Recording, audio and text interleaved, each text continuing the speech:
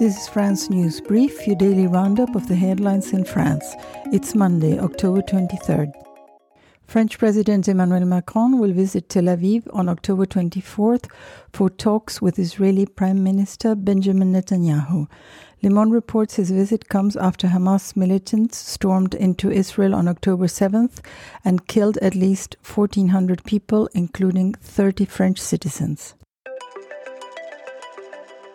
The staff at the Centre Pompidou Art Museum in Paris are calling for the jobs to be maintained during the 5 years closure from 2025 to 2030 for renovations, as reported by Le Monde. The Palace of Versailles was evacuated for the sixth time on Saturday after another bomb threat. False alerts in the country have been increasing since a teacher was killed in an alleged jihadist attack on October 13th, as reported by RFI. Dishes that are not prepared from scratch will have to be explicitly labeled by restaurants by 2025.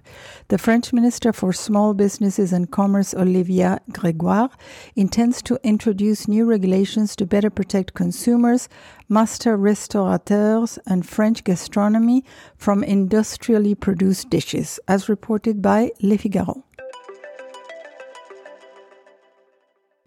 Saudi Arabia is set to order 54 Rafale military aircraft from Dassault Aviation, La Tribune reports. The aircraft manufacturer has until November 10th to respond to their request. Airbus announced today a 1.2 billion euro contract, approximately $1.27 billion US dollars, for the modernization and maintenance of the French Air Force's A330 MRTTs.